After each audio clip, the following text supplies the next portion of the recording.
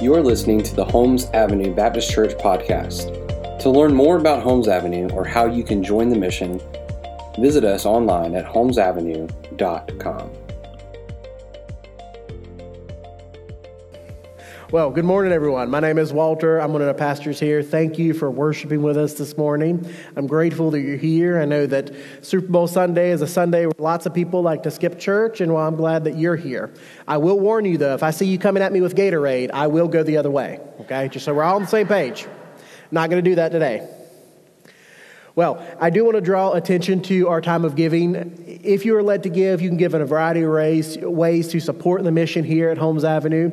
You can see on the screen, you can give by scanning that QR code. You can give over text. You can give online. You can give as you exit. However you choose to give, I want to encourage you to give and support the mission of God here at Holmes Avenue. Today, we're going to be continuing our sermon series in the book of Acts. We're actually going to be finishing up the third missionary journey of Paul. And I've titled today's sermon, Discovering God's Will. We're going to be looking at Acts chapter 21, verses 1 through 16. And I think this is a huge question we have as believers, just as people. How do we know what is the right thing to do, the right choice to make? How do we discover God's will in any given situation, in any given moment? This is something that we wrestle with, and as we consider to think about this, there's a joke that I heard a few years ago that I think is appropriate to make light of how we act in this scenario. The joke goes, there's a man walking alongside a river, and he slips and falls in, and as he falls in, he cries out, "God, save me, I have faith in you, I trust that you'll rescue me." And as he's in the water, splashing, trying to survive, a rowboat comes by. And the guy in the rowboat says, "Hey, you need some help. Here's a life preserver." And the guy says, No, God is going to save me. I prayed to him. He's going to rescue me." So the guy in the rowboat keeps on going. A few minutes later, a speedboat comes through, and he sees that he needs help, and he throws out a life preserver and says, "Grab on, I'll pull you aboard." And the man keeps splashing and saying, No, I've prayed to God to save me. He's going to rescue me." Finally, the Coast Guard shows up in a helicopter. They've heard reports of a man drowning, and they're trying to rescue him. A guy winches down to pull him out of the water, and he swats his hands away and says, No, God is going to rescue me." Well, the man drowns. He gets before the Lord in heaven, and he looks at him and says, "God, I have faith in you. I trust in you. I trusted you to rescue me. Why didn't you rescue me?" And God, being the God of the universe, looks at him and says, "Well, I sent 2 boats and a helicopter. What more was I supposed to do?" It's a joke, I recognize, but that shows us some of the tension we have in discovering God's will, isn't it? See, this man who is drowning is crying out to God saying, "Rescue me." And God put things in position to rescue him, to pull him out of this water. Yet his problem is it did not look like what he thought God's rescue plan should look like. This leads us into this reality as we think and wrestle with God's will. If we're trying to discover God's will, we have to address the reality that sometimes it looks different than we expect. Sometimes it's not how we would create and order things. Sometimes it just is not what we would choose, if we could be completely honest, right? If we could just be honest with one another, we would say, this might be God's will for me, but I'm not thrilled about his choice. What do we do with that? How do we wrestle with that? Well, today I think we see Paul wrestling with what is God's will. We see others around him wrestling with what is God's will. They're trying to determine what is the right thing to do. Where do we go from here? And just like us, some of them, they get it right. Some of them, they get it wrong. And as we look at this, I think that we'll draw some principles forward by the end of this that will help guide us in determining God's will. How do we understand and know God's will? As we look at this section of Scripture, you'll see that we've got verses 1 through 16, and because it's a little lengthier, I won't ask you to stand. I'll read as we go. But as you're taking notes, I want to encourage you to write this down. Our first point is our view of God's will. Our view of God's will. Look with me at verse 1. "And when we had parted from them and set sail, we came by a straight course to Kos, and the next day to Rhodes, and from there to Patara. And having found a ship crossing to Phoenicia, we went aboard and set sail. When we came in sight of Cyprus, leaving it on the left, we sailed to Syria and landed at Tyre, for there the ship was to unload its cargo." So as we start right here, I want to make sure we have our orientation, we know where we're going. As I said earlier, we're right here at the end of Paul's third missionary journey. Paul's just a few weeks away from Jerusalem at this point, and as we're getting close to the end here, we're going to come upon some tension in our story, in our passage of Scripture. Now, where is Paul right now? Well, he's coming from Ephesus. He is going down the coast of Turkey as we know it, and so he's sailing through the Mediterranean. And as he's going along, things are going fine so far until they get to Tyre. This is where we're going to encounter some of this tension beginning to boil over for Paul and for those around him. Look with me at verse 4. And having sought out the disciples, we stayed there for 7 days, and through the Spirit they were telling Paul not to go on to Jerusalem. When our days there were ended, we departed and went on our journey, and they all, with wives and children, accompanied us until we were outside the city. And kneeling down on the beach, we prayed and said farewell to one another. Then we went on board the ship, and they returned home. So right here is where we begin to have our first bit of tension for Paul. It says here that Paul enters the city and he spends several days here encouraging disciples as he is wont to do, and things seem to be going well. Yet, these disciples give him this message, the first time we've seen on Paul's journey, of telling him to stay away from Jerusalem. You see, they are telling Paul that you do not need to go to Jerusalem. Paul has been made known by the Spirit that he should go to Jerusalem, and as he goes, we see this back in Acts 20, as he goes to Jerusalem, every time he's going to go, every place he's going to go, he's going to experience hardship and difficulty. He knows that when he goes to Jerusalem, there is danger that awaits him. He doesn't know if his story is going to end there. He doesn't know if he's going to die in the hands of the Gentiles, the Roman authorities. He knows none of that, but what he does know is the Spirit has told him to go to Jerusalem. And by the way, things are going to be tough for you when you get there. So Paul, walking in faith, trusting in the Lord, says, I'll go. I'll go. And up until this point in the story, things have been fine. As we go through the book of Acts so far, from Acts 20 to now, everyone's blessed him. Everyone said wonderful things until this moment. So this is hard for Paul because he feels this weight, this pressure upon him to go to Jerusalem. But it's further complicated because the text here tells us that the Christians in Tyre also felt they were being led by the Spirit. This is why they said, don't go to Jerusalem. Now, this comes to an obvious question and tension for us here that I've seen many commentators debate as I prepared for this Sunday. That brings to the question is Paul making the right choice? Is he making the right choice by going to Jerusalem? Or are these Christians that he's encountering who say they're being led by the Spirit? I mean, this is in God's Word. Luke is writing they are led by the Spirit to say this. Is this intended to serve as a warning to him of, I'm reminding you, Paul, things are going to be hard when you get there? Or is this intended to pull him away from this path of wrongness that he's on? Now, as we consider this question, you and I probably have varying viewpoints on this. Some of us may think that Paul's in the right and he's just following God's will. Others might think that he's perhaps out of line and that these disciples are trying to encourage him to get back into the right path before the Lord. This leads us to some tension as we try to discover God's will. If we've ever sought counsel and tried to think through what is the right choice for us as Christians, you've probably encountered some of this tension, right? You've had one group of people tell you, that's a great idea. You should absolutely do it. And then you've had another group of people, perhaps not this extreme, go, that's the dumbest thing I've ever heard. You should not do that. We live in that tension sometimes of that advice. What do we do here? How do we answer this question? How do we tackle this moment for Paul?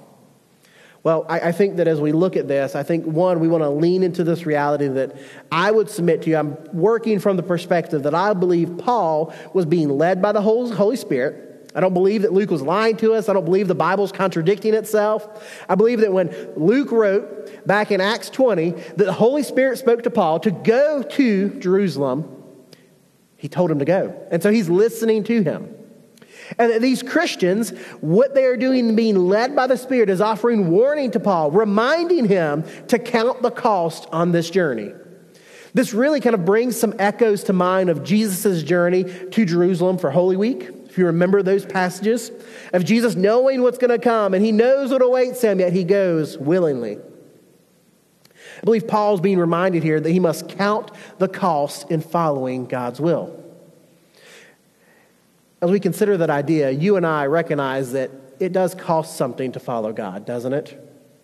You know, when Jesus tells us in Matthew 4 that we're to follow him and he will make us into fishers of men, that tells us that if we follow him, if we walk closely to him, things are going to change in our lives. He's going to make us, shape us, transform us into the people he wants us to be. That is, fishers of men. But also change will come in our lives. If you can look back and if you remember that day when you became a believer, is your life drastically different from that moment to now? Let's say it should be. There should be a remarkable change in how you live, how you think, and how you act. That's that transformation. But that transformation is costly. Even as a young believer, when I first came to faith, I lost friendships and relationships because of my faith in Christ. People who refused to interact with me because I didn't want to walk the path they were walking. We've experienced that. Now, yes, that's a minor cost, but it is a cost, isn't it? Paul's experiencing something much greater, that he recognizes that his life is on the line here. And he is trying to wrestle with and determine, am I faithfully listening to, am I hearing God clearly? Because if I get it wrong, the consequences are I die. I want you to hear the weight of that. Now, even in light of that, this is still a good moment that these disciples, they urge him not to go. They warn him about what may happen here.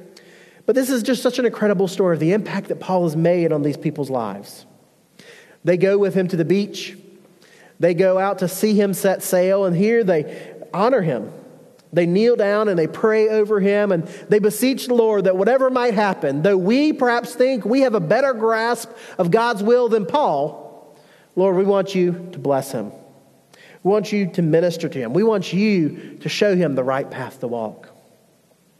I would argue that's maturity on display for them. Now, Paul sets sail from Tyre, and we lead into some more tension here for Paul. Look at the following verses, 7 through 12. When we had finished the voyage from Tyre, we arrived at Ptolemais, and we greeted the brothers and stayed with them for one day. On the next day, we departed and came to Caesarea, and we entered the house of Philip the evangelist, who was one of the 7, and stayed with him. He had 4 unmarried daughters who prophesied. While we were staying for many days, a prophet named Agabus came down from Judea. And coming to us, he took Paul's belt and bound his own feet and hands and said, "Thus says the Holy Spirit, this is how the Jews at Jerusalem will bind the man who owns this belt and deliver him into the hands of the Gentiles." When we heard this, we and the people there urged him not to go up to Jerusalem. Well, our passage leads us into some more tension for Paul, doesn't it?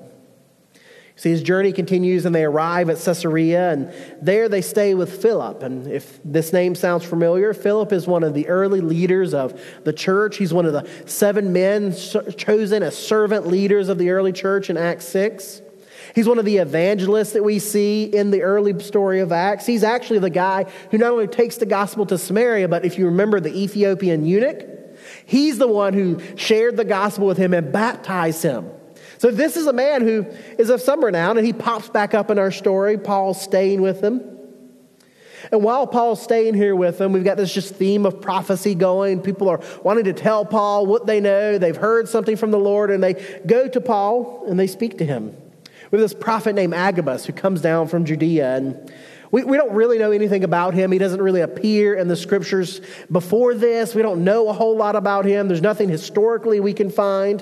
He's just a guy who shows up, and Luke made this note that he has something to tell Paul. What he has to tell Paul is not good news. He grabs Paul by the belt, right? And if you wear a belt, if somebody grabs you by the belt, you got their attention, right? You're paying attention to what they have to say to you. He grabs Paul's belt and he makes this prophecy that Paul is going to experience great difficulty when he gets to Jerusalem. He tells him he's going to be bound, that he's going to be captured, he's going to be given over to the Gentiles, that things are not going to go well for him. Now, as you can imagine, that's not good news to everyone who's around Paul right now, right? You've just heard that your friend, if you're Luke, this man that you've walked with for decades, is going to be bound and put in captivity when he gets to Jerusalem. You've got Philip, who's one of the servant leaders of the church, who is someone that is a key leader, thinking, oh my gosh, I'm going to be the one who let him go to Jerusalem. They're going to kick me out of the church. This is going to be terrible. Everyone there is thinking, this can't happen. We can't let him go to Jerusalem. And so they beg. I want you to notice here that they say we again. Luke is among them begging him. Don't go, Paul. You can't do this. We've heard clearly from the Lord that there's danger here, that there's warnings you should not go. I mean, this isn't good. Paul, you cannot go.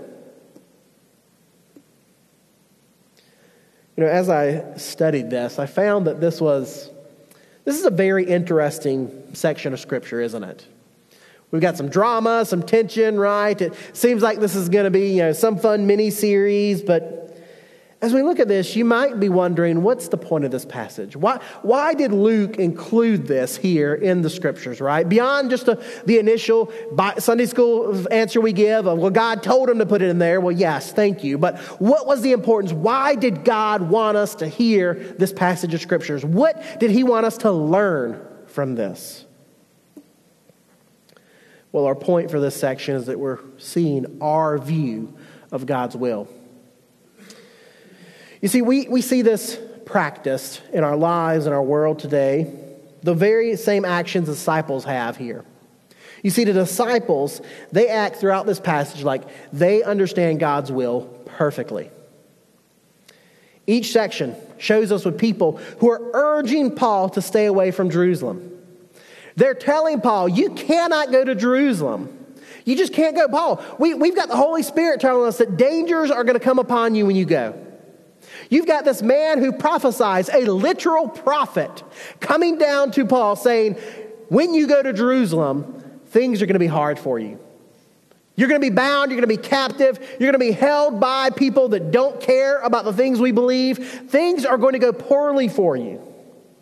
It seems like everyone's saying, Paul, you can't go, you don't do it. You're not hearing God clearly. Well, why is it that they're saying this? We could give some surface level answers. They care about Paul. They want to continue his ministry. They want to be blessed by him. All those great things. He's a great preacher. They want to miss that. And those are surface level answers because those don't really answer the why here. You see, I would submit to you that they have a misunderstanding of God's will and what it's supposed to look like. They have a misunderstanding of God's will and what it's supposed to look like. I want you to consider this idea. This is something that we find pretty commonly in our culture today. This is what most people believe about God and his will.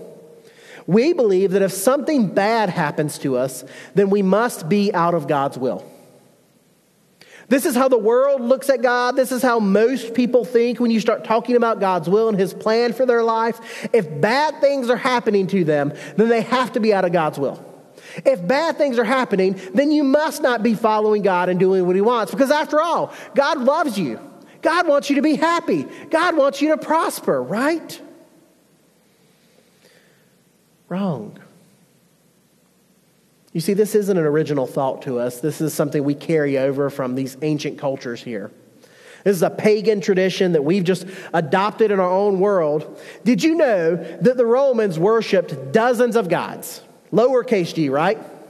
The temples that Paul preached in for the Romans were places of worship for these lowercase gods. Dozens of gods in here. They had one for an unknown God. Just in case they missed one, they don't want to tick him off, right? Because the worst thing you could do is make one of the gods mad. Why were they worried about worshiping these gods and making them mad? Were they completely devoutly religious? Maybe. Were they just ritualistic? This is what you do? Maybe. I think the real answer is that Romans understood something. Their worldview was that if bad things are happening to them, that must mean that a God is mad at them. And if bad things are happening to you, that means there's a God who's angry at you. And if there's a God who's angry at you, you better go make an offering to him so you get him off your back. Right? Once those gods are satisfied and happy with you, then bad things will stop. It sounds ludicrous, doesn't it? It sounds like the wildest thing you've ever heard. You think there's no way that can be true. Yet throughout history, we see the Romans, we see the Greeks, we see many cultures throughout history worship in this way. We're going to offer worship to all gods simply because we don't want to take the chance that one of them is angry with us and punishes us for our lack of worship. In our culture today, we continue that same thought. We don't have many gods like that.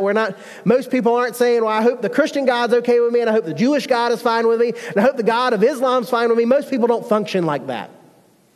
But what they do think, how they do act, how you and I are guilty of acting, is we say bad things are happening to us, so the God that we worship must be dissatisfied with us. Because our worldview is built around this reality that if God loves us, then all must be good.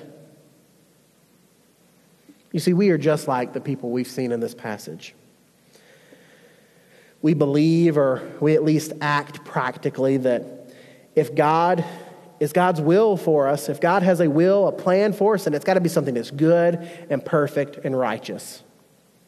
What we're saying is that we think that God's will for us must be something that is easy and simple and light.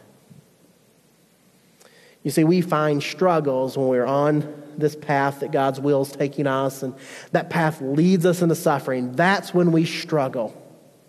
That's when we rail to the skies. God, do you love me? Are you even there? Do you even care? We truly think things like, God wants me to be happy. So if I'm not happy, then I'm not in his will, right? We truly believe things like, God doesn't want me to suffer. So if I'm suffering, I've taken a wrong turn somewhere. God doesn't want me on this path. These are lies from Satan himself that are intended to lead us astray in this life. Oswald Chambers wrote this: to choose to suffer means that there is something wrong. To choose God's will means that even if it means suffering, it's a very different thing. No healthy saint ever chose suffering. He chooses God's will as Jesus did, whether it means suffering or not. Think clearly about this. If we know there's suffering and hardship before us, do any of us willingly choose the path of suffering and hardship? No. No one in their right mind would take that path. Hey, this path requires you to hike up the mountain. This one you ride the elevator. Which one are we taking? The elevator. 10 times out of 10, we're taking the elevator. No one in their right mind would willingly choose suffering. Yet, if we trust in the Lord and his will, his plan for us, then we will submit to his will. We will walk in his path, even if it takes us through suffering. Not because we're masochists and we desire pain and difficulty, but rather because we trust the one who's created us, who knows us, and who is leading us through this path. We trust that our suffering has purpose, that it has meaning. We recognize the reality that though we suffer in this life is not the end. That it produces, as Paul says in 2 Corinthians, a peculiar fruit in us. Something that shapes us, that sanctifies us, that leads to greater rewards in the future kingdom. The truth is that our understanding, our view of God's will, it cannot be conditional on our happiness or our sense of completeness. We can't say we're in God's will when we're happy and satisfied. We can't say we're in God's will when things are good for us. We might be, But the truth is that if our circumstances determine our comfort and our obedience to God, then we are being led astray. Our path towards obedience may incur a cost from us. It may indeed require us to suffer or to experience hardship for the cause of Christ. If we're willing to be honest with one another, we recognize that it's probably already done that for us in our lives. We've already experienced some type of hardship because we follow Jesus. Despite this, we live in a world and a tension where we're striving to pursue God's will. We want to follow His will and His path for us, but we're not always sure if we found it, right? If we're doing what the people in this passage have done and we're defining our success at finding God's will by how things are going, then we're not really sure. If things are going well, then maybe we've hit the mark. But if things are going poorly, then maybe we've missed it, right? We just don't know. How do we live in this tension? How do we navigate through this? Well, I believe Paul understands how to navigate through this. I believe Paul recognizes the tension we live in and wants to speak towards that. And very practically here at the end, I'm going to give you some wisdom from the church fathers to wrestle with of how do we find and discover God's will. You see, our next point is that we're going to see God's view of His will. We're going to see God's view of His will. Look with me at verse 13. Then Paul answered, "What are you doing, weeping and breaking my heart? For I am ready not only to be imprisoned, but even to die in Jerusalem for the name of the Lord Jesus." And since he would not be persuaded, we ceased and said, "Let the will of the Lord be done." After these days, we got ready and went up to Jerusalem. And some of the disciples from Caesarea went with us, bringing us to the house of Manasseh of Cyprus, an early disciple with whom we should lodge. So Paul begins to finally give us insight into what he's thinking here. He's grieved over the pain of the situation, and he's heartbroken over this. He recognizes that though he is getting some bad advice in his opinion, that this is motivated perhaps by love and affection towards him. These people love him. They see him making what they think is a disastrous mistake, and they say, "You've got to turn around." But he understands this pain that they're feeling. He's loved them and served them for many years, and it's an emotional moment for him.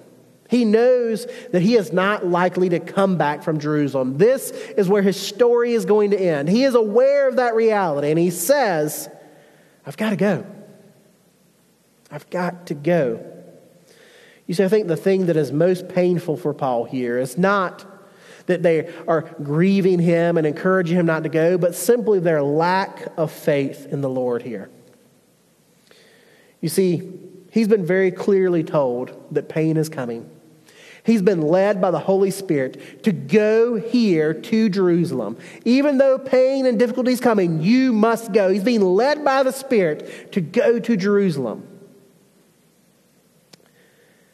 He's striving to be faithful to the Lord. He's striving to be obedient to the call that God has put before him. But you've got many of these people here telling him not to go. They are essentially asking Paul, "Do not be faithful to the calling God's put on your life. Stay here with us." Paul is committed to faithfulness. He's committed to following God's will, even if it takes him into suffering. You see, he's ready for it because God has called him to this. See, the disciples hear this. They recognize that he is ready to do this, that nothing they're going to say is going to change their mind. It's going to change his mind. And they together proclaim that the will of the Lord will be done. It's almost like a benediction they're offering over him. "We don't know if you're right, Paul. We think you're wrong and you need to stay here with us. Don't go to Jerusalem. But God is greater and more sovereign than we. He is the one who knows how this story is going to end. And so we trust that the will of the Lord will be done here." You see, we see Paul and the disciples respond with something here. They respond with recognizing that they have to trust in the Lord.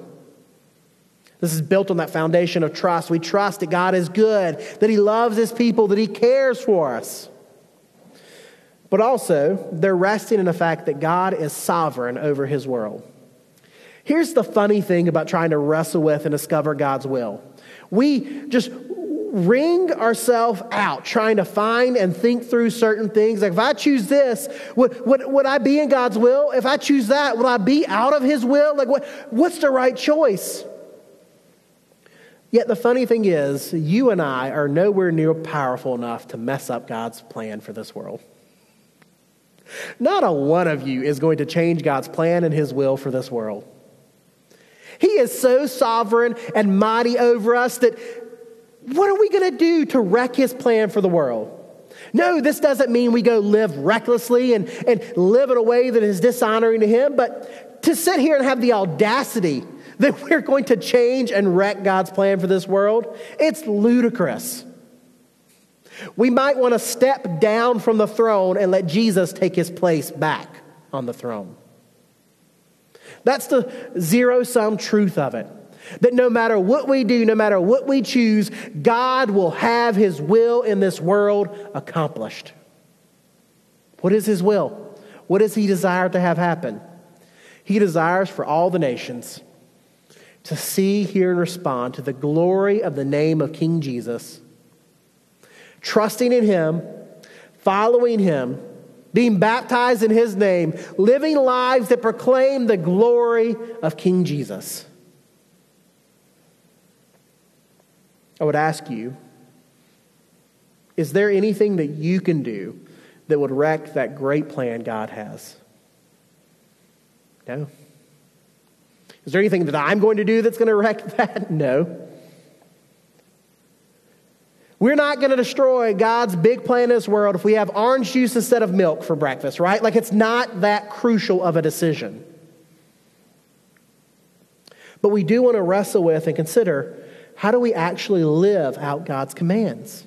You see, that's what we're trying to get at when we think about discovering God's will. It's not how do we get to the end of this story perfectly how God intended, but rather how do we live in every moment of every day bringing honor and glory to God?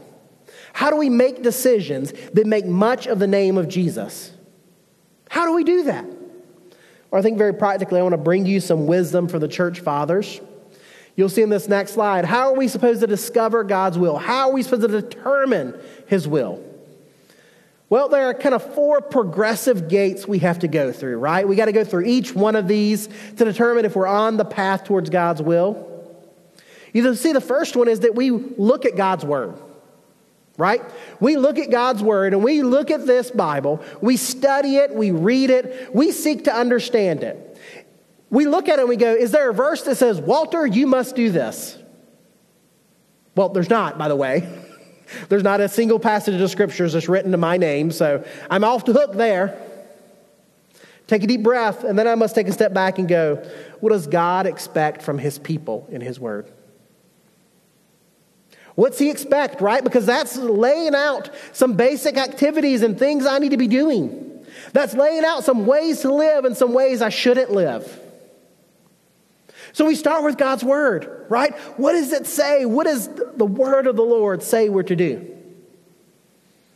One of the next things we have to consider is, what is the Holy Spirit telling us?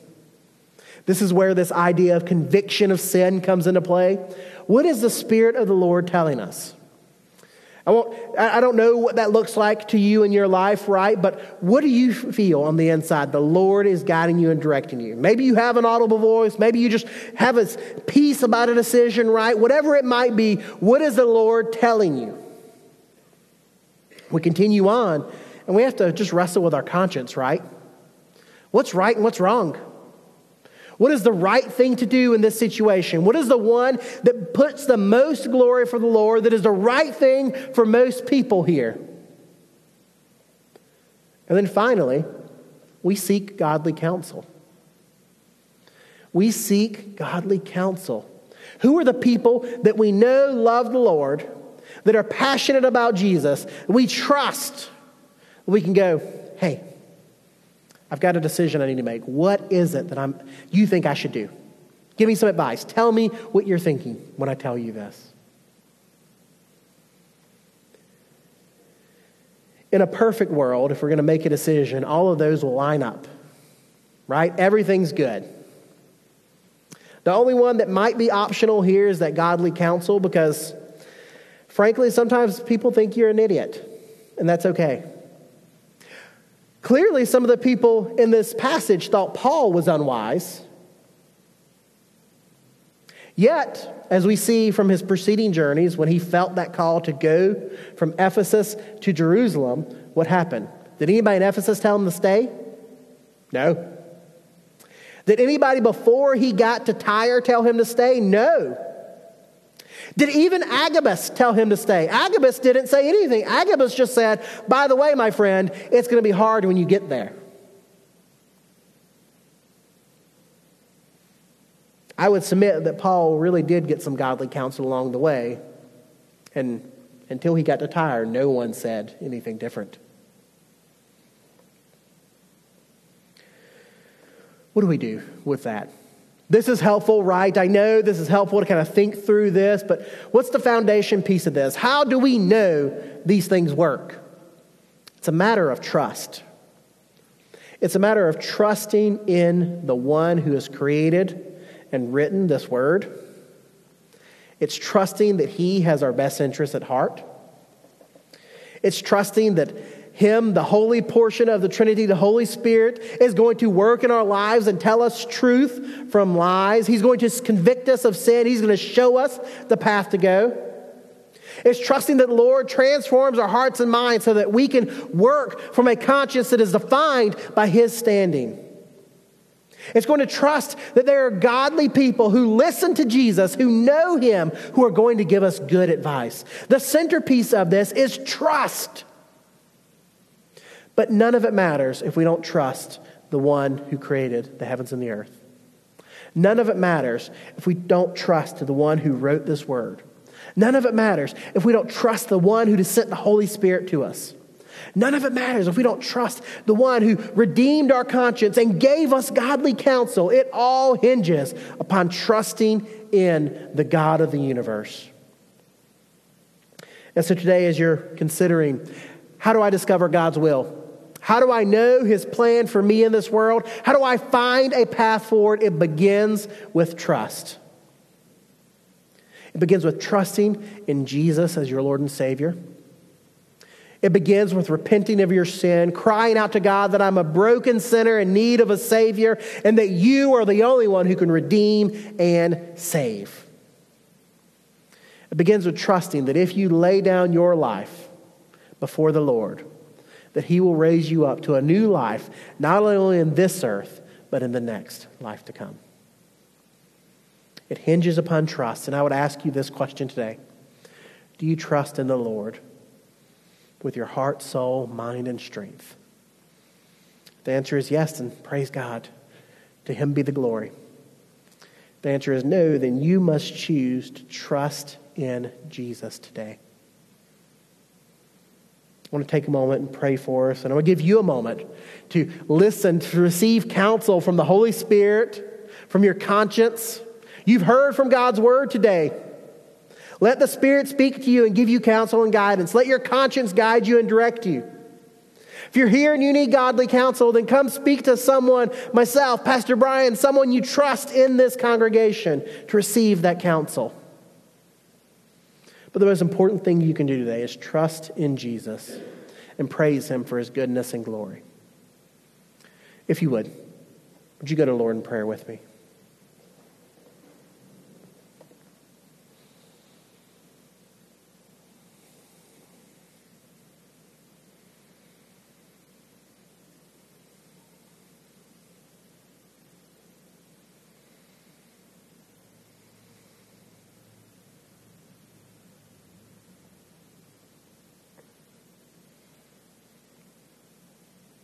Father, as we come to you today in prayer, we come to you seeking trust.